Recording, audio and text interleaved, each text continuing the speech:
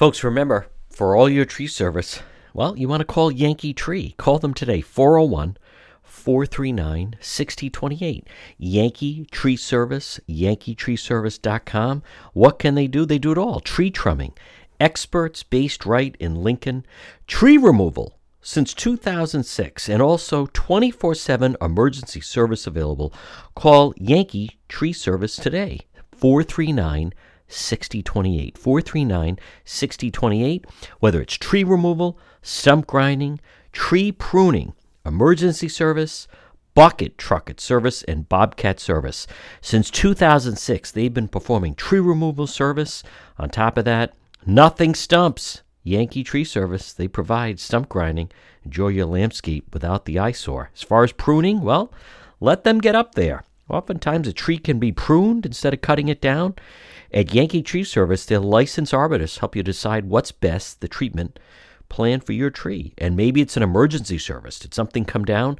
Call them today, 439 6028. 439 6028. If they have to, they get right up there in the bucket.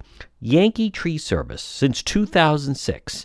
Tree trimming experts. Give them a call, 439 6028, or online at yankeetreeservice.com. Folks, you are listening to the John DePietro Show weekdays. We start at 11. We go until 2. It's AM 1380, 99.9 FM. You can always listen online at our website, depetro.com. Time for our legal segment. Joining me right now, he is one of Rhode Island's top attorneys. He is our legal expert, is attorney Tim Dodd. And Tim, we're getting late news coming down that apparently Ballards on Block Island, they hosted the Reggae Festival, big hearing the other night. They, on Block Island, said that they were going to suspend their liquor license and entertainment for the next 2 weeks. We are getting word that apparently that has been overturned and they are open for business with able to serve liquor and so forth for the remaining part of the season. Let's pick it up from there. It did seem like an overreach to suspend their liquor license. Yes. I think that's the appropriate outcome. I think the 2-week suspension at the height of the tourist season, at the height of when all the island businesses are hoping to make some money to, tide them over for the long winters that they're off season that they're about to come upon.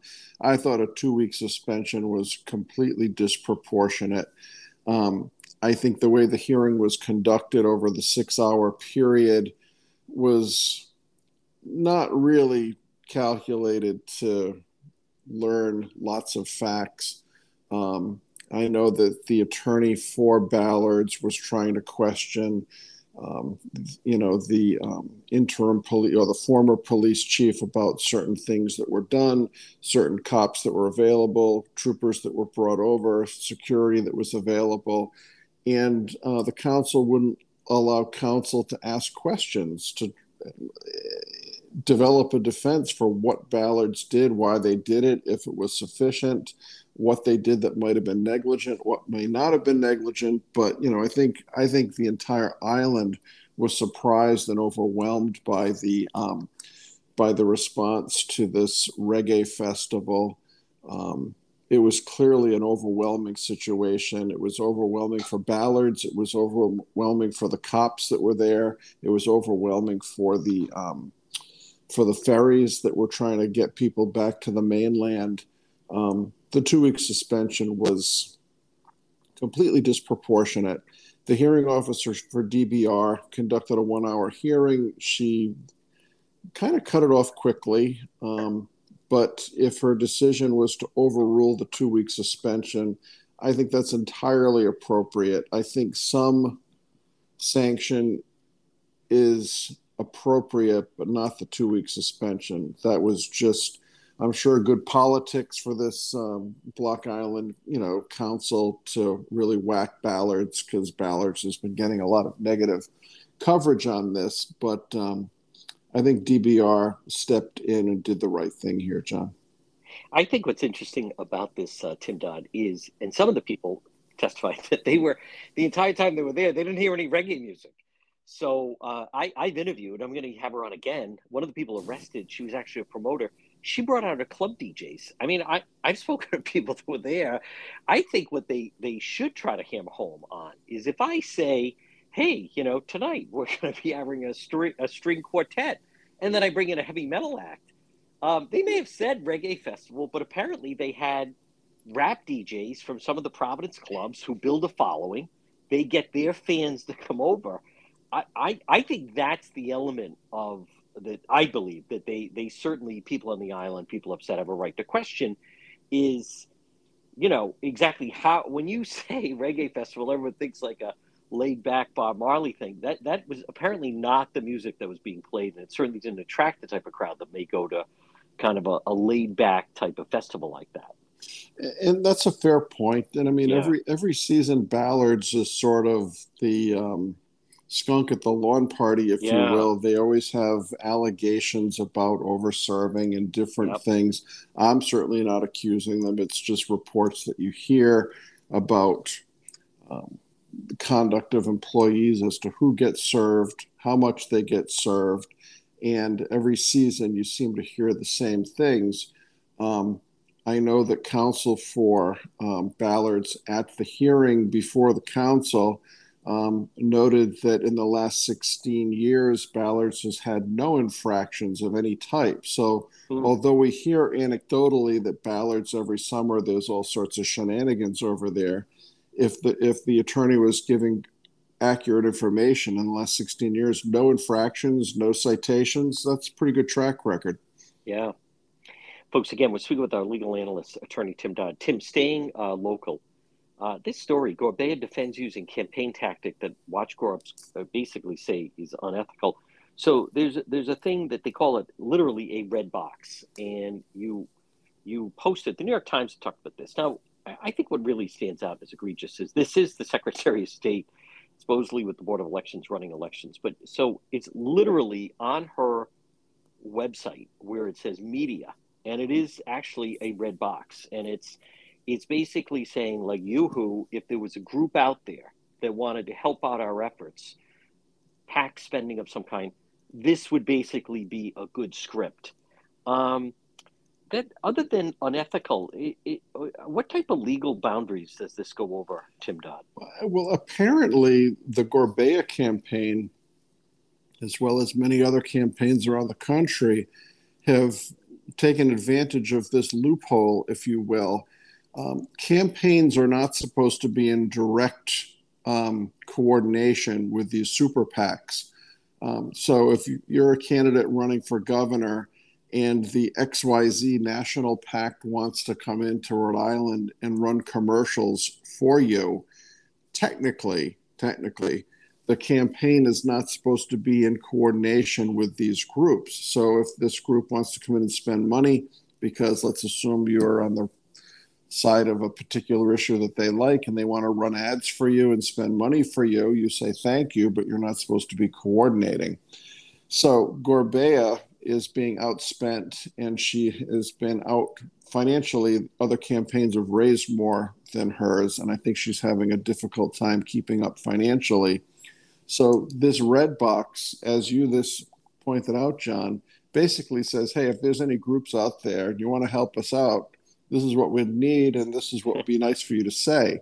So she can't be accused of directly coordinating with a super PAC because she's not. It's sort of just a general, hey, by the way, if you guys are out there and you want to help me, here's what I need and here's what you can do. The law allows it. It's slimy. I don't know how much negative coverage she'll get out of it or how much people will really get what it is that she's doing. I think you're right, John, in her position as the Secretary of State and in her possession as the person who's supposed to be overseeing the integrity of elections. Although it might be technically a legal loophole, it really has a really, the optics are horrible. Let's put it that way for her. Common Cause National put out a statement against it, and I'm just predicting, Tim Dodd, before we take a break, I think this foreshadows that there's going to be problems with this primary. Early voting is underway. I think it's way too early. The primary's coming up the 13th. We've seen in other states, in Pennsylvania, that Republican Senate primary, Gabe McCormick, Kathy Barnett, Dr. Oz, that the recount went on for like 3 weeks. So September 13th, you have the November election coming up. I think that they're opening the door to a lot of potential problems with all these early mail ballot applications, early voting. I think it becomes like just a mess. Try to determine what's actually valid, what's not valid. Well, you're right, John, and you've been taking this stance and repeating it for quite some time, and I think you're accurate to do so. When elections occur on a specific day, you know the results typically within 24 hours. Right. All of this early voting and the mail ballots and all of the drop boxes and all of this stuff, you could not know the results, as in Pennsylvania, for days or weeks or longer. Yeah. And it seems to me all of this, whether by design or an unfortunate confluence of facts, undermines confidence in election results. Yes, there's more time absolutely. for shenanigans. There's more time to stuff the ballot box. Whether or not Donald Trump ever had a fair point that the election was stolen, whether or not he ever had a valid point of fraud, whether that was true or whether that was false, and he really never produced the goods.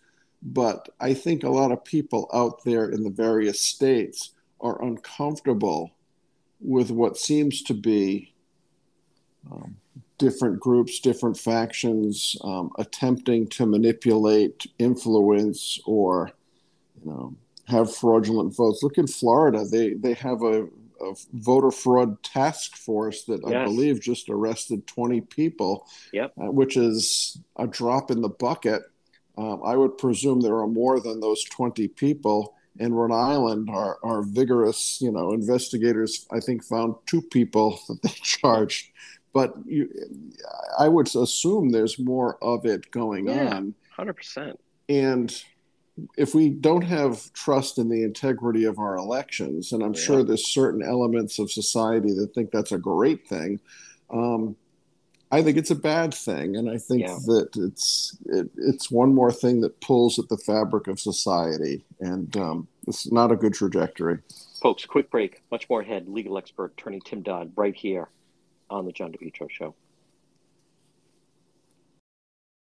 J. Perry Paving. Folks, you can depend on J. Perry Paving. They provide high quality, fair pricing, exceptional service, over 20 years experience, specializing in commercial paving, residential paving, seal coating patios, and much more. Call them today for a free quote, 401-732-1730. J. Perry Paving. They are tremendous. They also, how about this, once a month, they provide a free paved driveway to a veteran. And remember, whether it's a brand new paving project or just a cracked driveway that needs to be refreshed, call J. Perry Paving for a free quote. It makes a huge difference in your property, in your home, in your driveway or patio. 401-732-1730. J. Perry Paving. 401-732-1730. You can also find them on Facebook. They're terrific. Hey, get that driveway paved. Call and book an appointment now, 401-732-1730 for J. Perry Paving. We're speaking with our legal expert, it's attorney Tim Dodd. Tim, let's turn to President Trump. I want people listening to understand that we do no good if we don't deal in reality. We don't do any good if we're not objective. I've been looking for something positive. This is week 3 now that we have not seen of him, not even an interview on Sean Hannity. And the latest developments between that letter that this John Solomon, who I actually know who he is and met him, I can't believe that this guy released this letter that seemingly implicates the president, 700 documents, and then his 2 attorneys in court who are not even licensed to practice law in Florida. And then the judge had to say, by the way, there's an example of how you do this on the website. Now, listen, Tim Dodd, President Trump did a lot of great things in office. He's got a lot of great ideas. But I don't think at this point right now, anyone would accuse him of dealing and having the top legal defenses that potentially could be available to him. No, there's several things going on that are really harming Donald Trump on a number of levels. Forget about his ability to run for president or the optics of it or his ability to raise money for a potential future campaign. He has filed a pleading in court asking that a special master be appointed to review the material that was taken in that raid based upon a warrant. Mar-a-Lago. Now, it's 3 weeks, as you say. Yeah. It's the FBI has had a chance to look at everything, photocopy everything, analyze everything, segregate the stuff that they think is violative of, the Espionage Act or other elements of the law. So what's the point now of having a special master? It seems too little too late. When President Trump was the president, he listened to himself, I think, more than any advisors. And over the course of his presidency, his instincts were pretty good. His instincts failed him miserably on January 6th. His instincts really failed him, and I think he got terrible advice when he was challenging the election results. Horrible, irredeemable. You can't take back all the things that were said. So now he's got this situation with the search warrant. And it seems like he's making things up. I don't want to say making things up, but flying by the seat of his pants, coming up with different stories, releasing different information, different theories. It really seems amateurish. And I don't know who's coordinating his media or public relations offensive, but it's all over the place. It is. His lawyers, as we said last time we spoke, seem to be out of their depth for sure. Yeah. When you see a lawsuit, put it mildly, when you see a lawsuit that's stylized Donald Trump versus United States of America, I mean, I saw that and I laughed out loud. Yeah. If you're going to sue any governmental entity, if you wanted to sue the state of Rhode Island, you don't say, I'm suing the state of Rhode Island. You would say, you're suing the state of Rhode Island by and through, whatever department it is. Right. And you would name the director of that department. So if Donald Trump wanted to sue the FBI, if Donald Trump wanted to sue the Department of Justice, that would be articulated more specifically in the caption of a complaint. It's almost like they took a law student and said, here, knock out this complaint for us. Show us what you got. It's not the way it's done. It's just not. And the fact that the judge had to scold the lawyer saying, folks, there's forms online that you could have done this correctly. Oh, my God. Donald Trump. If you were in court, have you ever been in court where a judge was schooling another attorney in that way? I mean, it's not. I mean, the judge was being obviously, sensitive and maybe diplomatic, but that doesn't bode well if they're trying to instruct. You may want to check the website where you can download an example of how to do this. Well, you never want to be the lawyer who's subject of a judge's wrath or scolding or, basically trying to educate the lawyer like this is how it's done and what you've done here is incorrect. But Donald Trump at certain times had pretty good legal counsel. I mean, I remember when he had Jay Sekulow. Now, Sekulow's a different type of lawyer. Right. He's more of an appellate lawyer. He argues frequently in the Supreme Court, but I think he's a quality guy, and I think he gave Trump good representation. There was an article in the Wall Street Journal saying, it appears that top legal talent is shying away from taking on Trump, either because they think the case is a loser or because if they represent Trump, maybe they won't get invited to the right cocktail parties and get to schmooze with the right people. Right. So if people are shying away from representing Trump for whatever reason, and he's not getting top shelf talent, and he's got these, I don't know really what the adjective is, but he's not being well served. No. And let's look after the He had after strong legal counsel with Pat Cipollone, who seemed very, very very strong. yes, that's a But good one. that's a White House. But can be ramifications. Robert Shapiro talked about during the OJ trial, he'd walk into a restaurant and he refused a table if he would get up and walk out. Well, So, but I don't know. Dershowitz is not getting invited to Yes, the right parties yes, anymore, and that's right. Dershowitz might be a guy that would have been better to be advising Trump on this whole episode.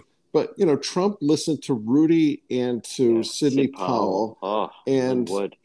I guess he wanted to believe what they were saying to his historical detriment. That's going to go terrible decisions, terrible legal advice, and it sounds like he wants to believe what these lawyers are telling him, and I think they're also leading him down the garden path. And based on what we know today, the Solomon information in particular, adding to bad news for Trump this week, more and more it looks like it's going to end badly for him. Yeah. If I mean, clearly politically it's not going well, and criminally it could certainly end badly. We don't know everything. We're speculating still. We haven't seen the affidavit, but the FBI and the Justice Department are very good at leaking information drip by drip by drip, and that's what they're doing here. Things are coming out of Justice. Things are coming out of the FBI.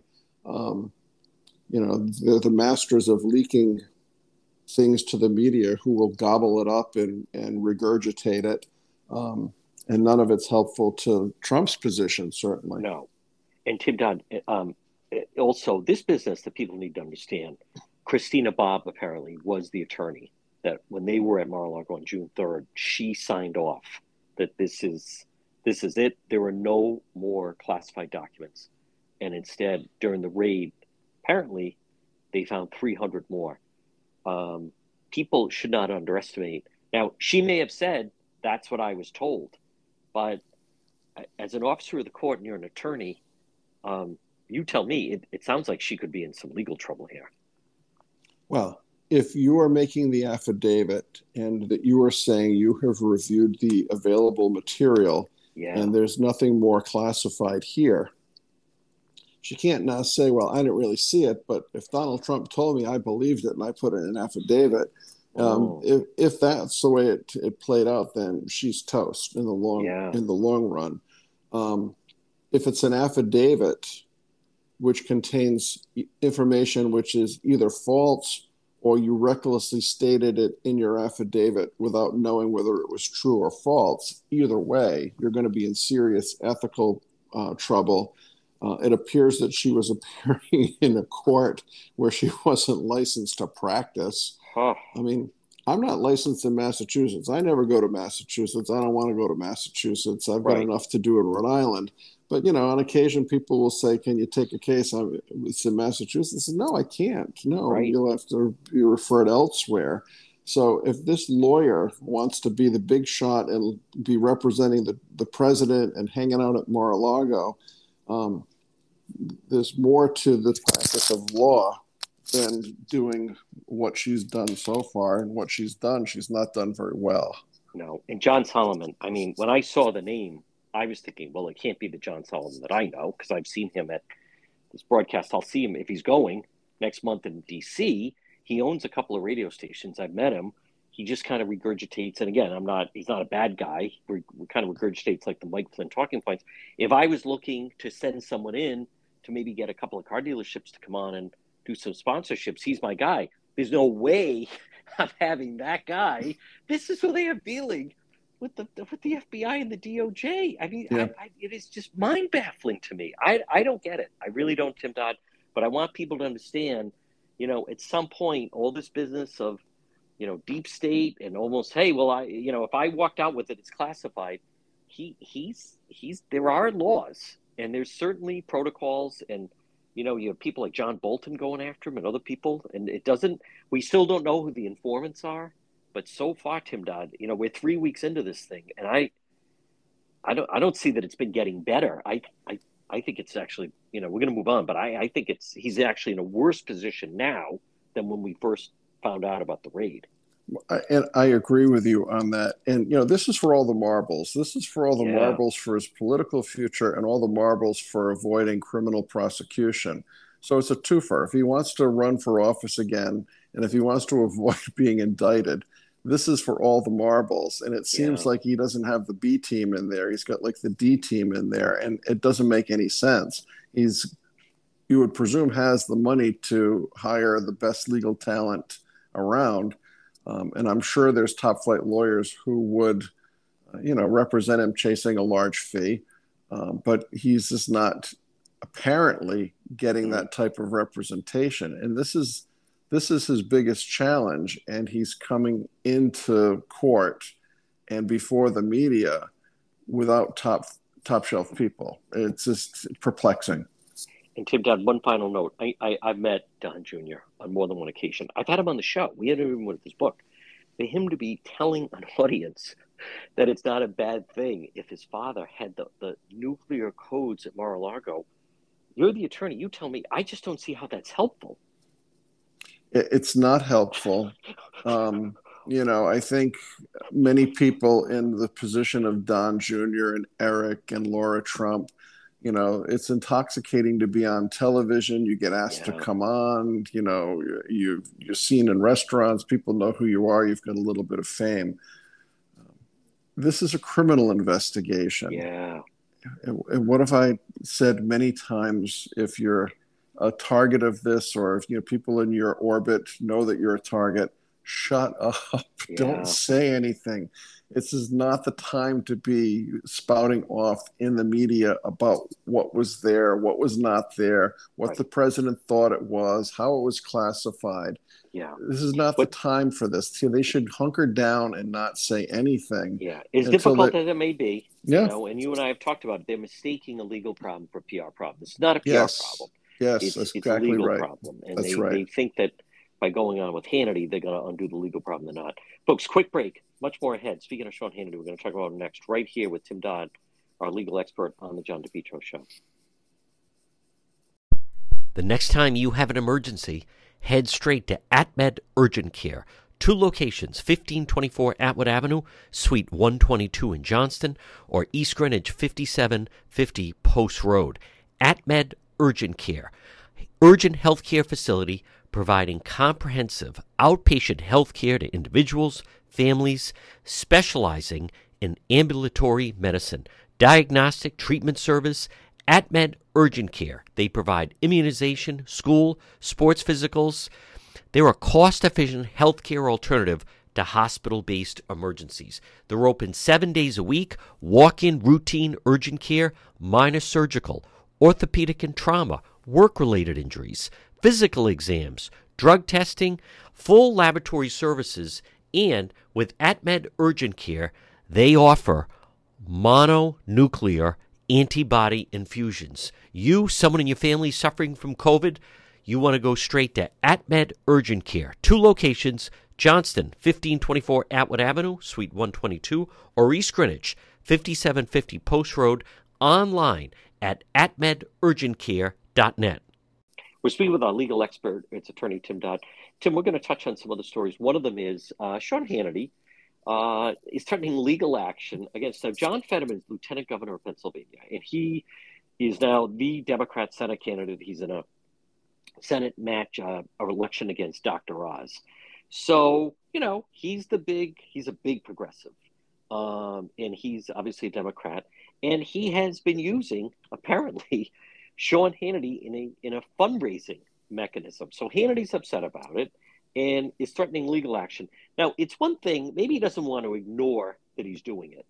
And maybe he feels just by, meaning Sean Hannity, spouting out about it, he can kind of back them off a little bit. But do you see any sense that he would have any legal mechanism against this Senate candidate, Lieutenant Governor of Pennsylvania, Fetterman, from using him either a commercial or for fundraising? Well, Sean Hannity claims that all he's doing is reporting facts. So, and I'm paraphrasing. If Hannity goes on his show and says, John Fetterman's policy position on such and such a topic is A, B, and C, Yep. And if that's his position, and if he's correctly reporting that Fetterman's position on a particular topic is A, B, and C, well, then he's stating accurate facts. Now, if he goes on the air and says Fetterman's for A, B, and C, you got to be a good communist to come up with that kind of if he starts to imply things like, oh, he's a communist, oh, he's a fascist, oh, he's a this, oh, he's a that, or, he's a liar because his position was this and now it's that. It depends the language that Hannity is using. Now, Hannity claims, I'm just reporting the facts. Fetterman, apparently, in some of his fundraising material, says, John, he will say that Hannity lies about my record. He's on Fox News lying about my positions. He's a liar. He misrepresents my position. Now, if he's calling Hannity a liar and that he's misrepresenting his position, and we can go to the transcripts of what Hannity says on TV and he's not lying, and Fetterman's calling him a liar, then Hannity would have a cause of action against Fetterman for slander, for spoken word, or libel for written word. And if he has defamed Hannity by claiming that he lies on air, then Hannity could sue him for money damages. The question will be, did Hannity say the truth, or was he misrepresenting? And how specifically did Fetterman suggest that Hannity's a liar and that he's misrepresenting Fetterman's positions and his records? You got to be careful with what words are used and how they are taken and what they mean and if they can be twisted. But as a legal concept, sure, Hannity could sue him. Tim Dodd, I want to go to the local story that Mayor Lord said he's, put these bike lanes all over the city. I question the use for them. Most of the time, you don't see anyone in them. Six months of the year, you can't even ride a bike around here anyway. But the East Side and Hope Street, and I know some of those people, they're objecting. And, parking spots are a premium there, and they're not easy to come by. And sometimes you have to circle around to one to find one, and they're going to lose. I'm just wondering, the East Side residents, could they maybe take legal action against the city and Mayor Elorza to try to stop these bike lanes? Well, I'm not sure if they have recourse legally. Some of the business owners who have been objecting said they were never on notice that any of this was going to happen. Like, wouldn't the people in the surrounding area receive some notice of any public hearing before any body or board that this is being contemplated? I think these business owners have a fair point.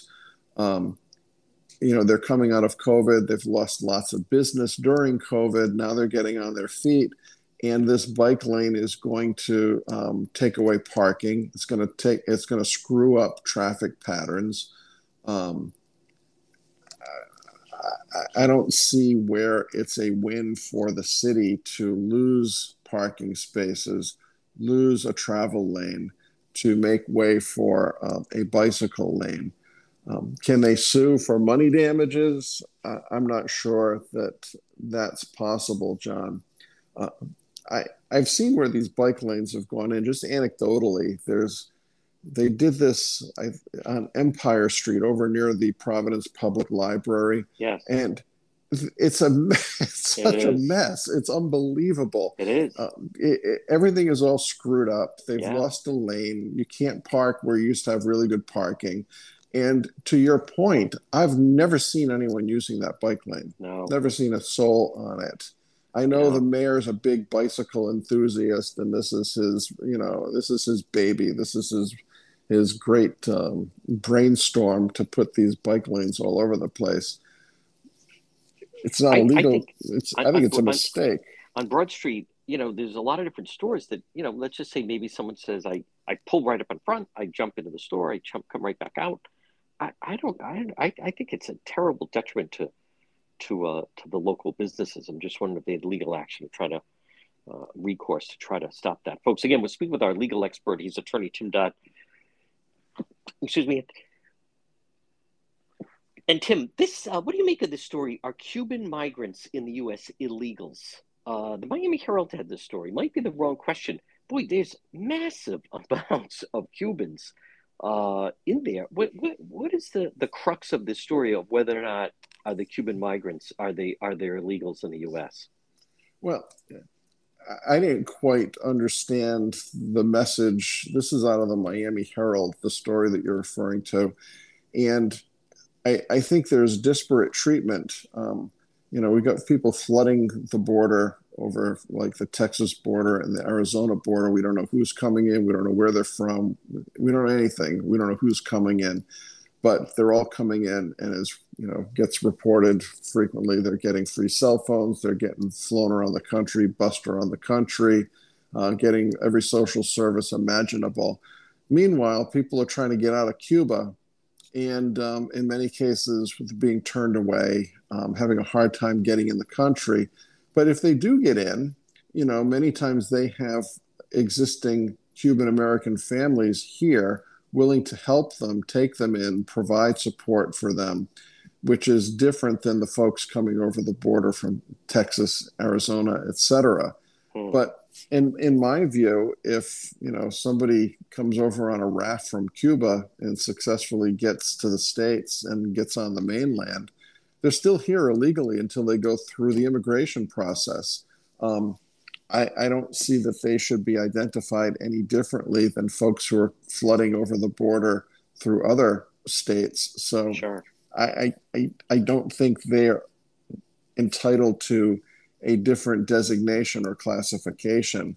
I read the same article you did, but I didn't see that they were entitled to any different status, candidly. I think Propane Plus in Rhode Island for all your propane needs. Call them 401-885-4209. In Massachusetts, you can reach them at 508-252-3359. Propane, heating and cooling. It's Propane Plus. Their team's been there 3 generations. They're available 24/7 for service and delivery, and they plan on serving you for a long time to come. They offer online billing, ability to schedule a service delivery at the click of a button, and remember, all customers receive a free safety inspection on their equipment. It's Propane Plus, and remember, with propane, it's affordable, sustainable, equitable, good for the environment, and now it's renewable. Call Propane Plus today at 401-885-4209. In Massachusetts, call them at 508-252-3359. They're very easy to navigate website. It's propaneplus.com. Propane Plus. Call them 401-885-4209. Folks, again, we're speaking with our legal expert, it's attorney Tim Dodd. Tim, what about this whistleblower suit with Twitter?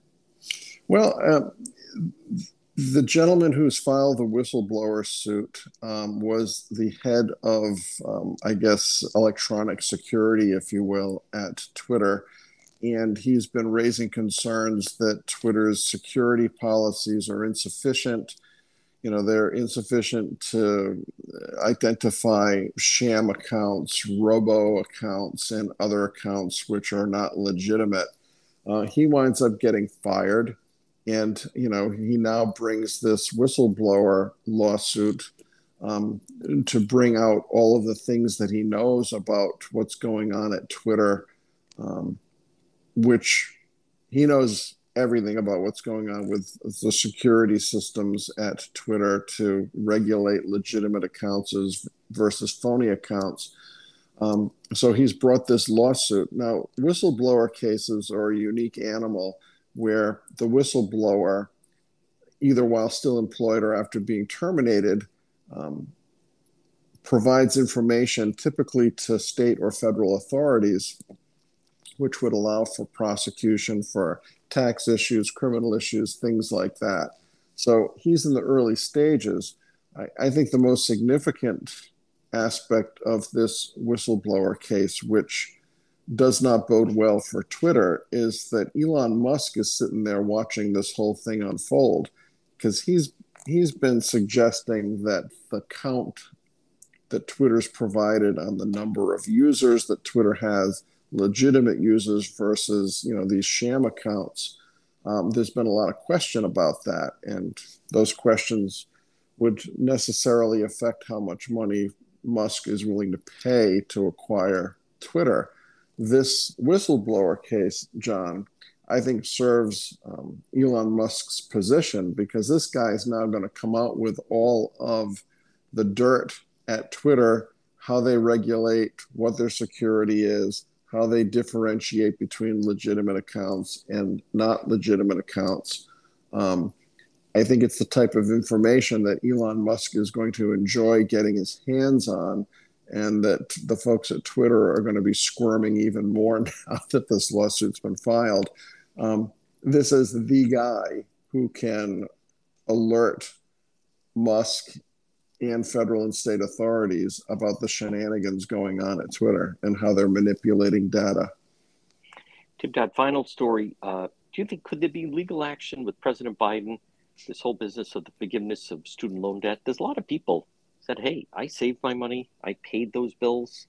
Other people did not have to. Why is it that so suddenly they have to, they get the bills forgiven? Do you anticipate, is this the type of thing that could turn into some kind of legal action? I'm sure there'll be legal action. This is all breaking all very quickly, but my understanding is if only certain types of loans are going to be subject to this student loan forgiveness. If you go to Santander Bank and you need to borrow money for college because you're maxed out on what you could get, that type of borrowing would not be forgiven. It's got to be, I think, a federally funded, federally insured type of loan. And my understanding is that Congress some years ago passed legislation that gives the Department of Education the ability to forgive certain types of student loans. So when Joe Biden says that he's doing it through an executive order, I don't think an executive order from the president would be legally sufficient to cancel the debt that he's attempting to cancel. But I think the fallback position is this can be accomplished through the Department of Education. Unfortunately, I think it's a dreadful, dreadful thing for any number of reasons. But certainly there'll be litigation, and I don't think this is at all what executive orders were ever intended for. Yeah, definitely not. Folks, he is our legal expert. It's Attorney Tim Dodd. Tim, excellent job as always, and we will talk to you again. Thanks, John. Take care. The Centerdale Revival. Stop in and see them. Comfort food and cocktails.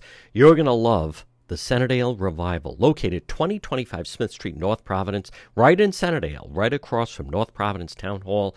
Delicious food, delicious drinks, live entertainment on the weekends. Shane and his crew, they're waiting for you. A great time is going to be had by all at the Centerdale Revival, 2025 Smith Street in North Providence. Folks, you're listening to the John DePietro Show. It's AM 1380, 99.9 FM. Joining us right now, his new book, Political Prisoner, Persecuted, Prosecuted, but Not Silenced. The one and only. Good morning. Welcome to the John DePietro Show. It's Paul Manafort. Good morning, Paul. Good morning, John. Good to be with you today. First of all, congratulations on your book. Take us inside. Start off, first of all, what you have been through. This is a must-read. Take us through how this book came together. Well, the reason I wrote the book was because when I was going through this crisis in 2016 through 20, I was gagged. I had a gag order on me. I couldn't talk to the media. Then they put me in solitary confinement. Then they put me in prison. So the public never got to understand the story of the truth about what I personally was going through. But that wasn't the only reason. The real reason I wrote the book was because I wanted to expose the deep state and the way in which they will go after not just me and not just the former president, but ordinary Americans as well, because that's what they're doing now. So the book was driven by exposing the deep state, talking about the two-tiered system of justice, and using the whole Russia collusion hoax and the special counsel's abuse of my personal freedoms to tell the narrative. And I get into it in a lot of detail, actually. Paul, within the book, first of all, just number one, obviously your admiration, fondness for President Trump comes through, But there are some people in his orbit that you kind of talk about that did not have his best intentions at heart. Well, I didn't want to do too much of that in the book. There are a couple of points I had to at least raise the issue because it was affecting his campaign. And things that people thought about the president were not correct because of some of these actions. So I get into that a little bit. But I tried to keep the personal stories away from the narrative that I was trying to tell. I do focus on Weissman and his abuses because he still is a danger to our freedoms in any Biden administration, certainly. Although I think he's so discredited by his tactics that it will take an abusive person to bring him back into power, but it's possible. What was it? When did you realize, and what was it about then candidate Donald Trump that you saw a winner and someone that would completely remake the landscape of our political system? Yeah, it's a good question. I get into this in some detail. I had sort of dropped out of U.S. politics during the Obama years because I was frustrated by Republicans as well as Democrats campaigning on certain promises and then not delivering as soon as they get elected. That was Trump's message when he announced his candidacy, that he was going to drain the swamp and he was going to keep his promises, and he was going to focus the purposes of government and the tools of government on making people's lives better, which he did during his 4 years. But that was a new message that went right at the establishment. That got my attention, and then, and I talk about this in the book, my family it's a blue collar family, but with a successful family business that's in Connecticut, and my cousins who are they're well connected to current events, but never really called me and asked me questions on things. And all of a sudden, in 2015, they were calling me and asking me about Donald Trump and saying they really like what they're hearing, et cetera, et cetera. And I realized that his message was resonating outside of the Beltway. And so I started paying attention. Roger Stone, who was helping organize and put the strategy together for Trump's campaign, was a former partner of mine. And Roger was telling me, you need to pay attention because this is Trump's time. And I did pay attention, and I recognized all that. I saw that he really had captured lightning in a bottle, and that sincerity came through in his campaign appearances and rallies, and there's other reasons why his support just seemed to keep growing. So when the opportunity came for me to get involved in his campaign, I was totally committed to it. Folks, again, we're speaking with Paul Manafort, his new book, Political Prisoner, Persecuted, Prosecuted, Not Silenced. Paul, I just want to ask you a couple people, just rattle off some names and whatever you want to tell us. Let's start off with Mike Lindell. Well, I mean, I became a big fan of his listening to him, and not just at his commercials, but some of the things I read about his speeches. When you're in prison, and the last year, the year I was in the general population, I got to watch television. I started getting exposed to Mike Lindell, and I was impressed with him. What about Michael Cohen, President Trump's former attorney? Michael was always looking for a purpose within the Trump campaign, and he was very frustrated because he wasn't a political person. And I think that led to some of his estrangement with Trump. But again, I don't get into that in the book because it's not germane to the story that I'm talking about. Are you surprised? What can you tell us about the raid on Mar-a-Lago? Well, it's everything you need to know about how fearful they are that he's going to run for president. And it tells you everything you need to know about how little they understand Donald Trump. Because if they fear him and do something like that, all they're doing is getting him more motivated.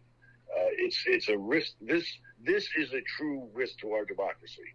What they did, going after your political opponents, and including your future political opponent, probably, is third world banana republic kind of activity. It's not what a mature democracy or the leading democracy in the world should ever be demonstrating to the world.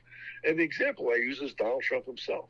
During the Trump 2016 campaign, one of the campaign slogans was "Lock her up," meaning Hillary Clinton, for the server crimes that she committed. Sure.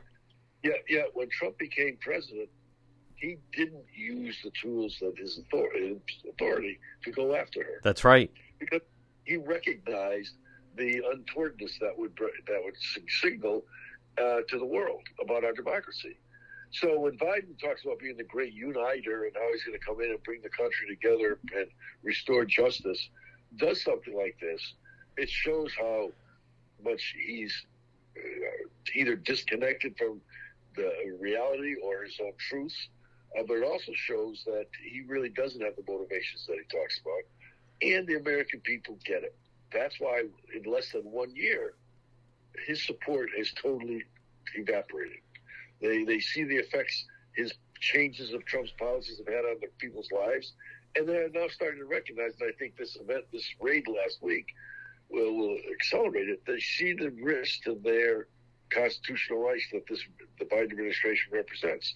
Everything from parents being called domestic terrorists for going to school board meetings, to victims being called the problem, not the criminals, to people living on the border being told that they need to just accept the illegal immigration coming in, et cetera, et cetera. And the point is that Biden's who is president makes a difference. The people see that, and Trump is looking better every day in that light. Folks, again, we're speaking with Paul Manafort. Paul, I'm going to let you go in a moment. Just two more quick questions. Number one, if you don't mind, did you ever think that morning, what you went through, them coming into your home that way, it just sounds like it was just like a total nightmare that you went through. But the point about it was so heavy-handed. It doesn't seem to that needed to happen. I interviewed Peter Navarro. I mean, he could look out his window and see the FBI office. He was literally boarding a plane. They took him out of the line. I mean, leg irons. It's just such the heavy-handedness of it. But what you went through, I think, was even more dramatic. It's intimidation with a purpose by the FBI and the weaponized Justice Department. I mean, what was worse? It's gotten lost in the details. They knocked on Stone's door and got him out. At a ridiculous hour with CNN filming it. I lived in a condominium. I was on the fourth floor. They not only came up to the fourth floor. My bedroom was on the far end of the apartment. They entered my apartment in pre-dawn, walked the corridors, gun drawn, and opened my bedroom door. Now, for all I knew, they claimed they're the FBI. They could have been the Russians. They right. could have been criminals. I didn't know what it was. And my wife and I were asleep. I had just wakened. And they were rude. They were intimidating. But that's what they were meant to be. And that's, again, a third world tactic. That doesn't belong in our country. I had just spent several days that week, cooperating with the Senate and the House Intelligence Committee for information they wanted. So they were not having any problems with me. But like with Trump, it was a fishing expedition for them to come after me because, again, they weren't looking at me. I was a means to their end. They wanted to get whatever they could on me, and they never could. They just made stuff up in the end to get me to turn on Trump, which I wouldn't do. Folks, again, it is a must-read book, Political Prisoner, Persecuted, Prosecuted, Not Silenced, the one and only Paul Manafort. Paul, again, congratulations on the book. You're getting a lot of people's attention. It's great to speak to you, and we'll talk to you again. Thank you, John.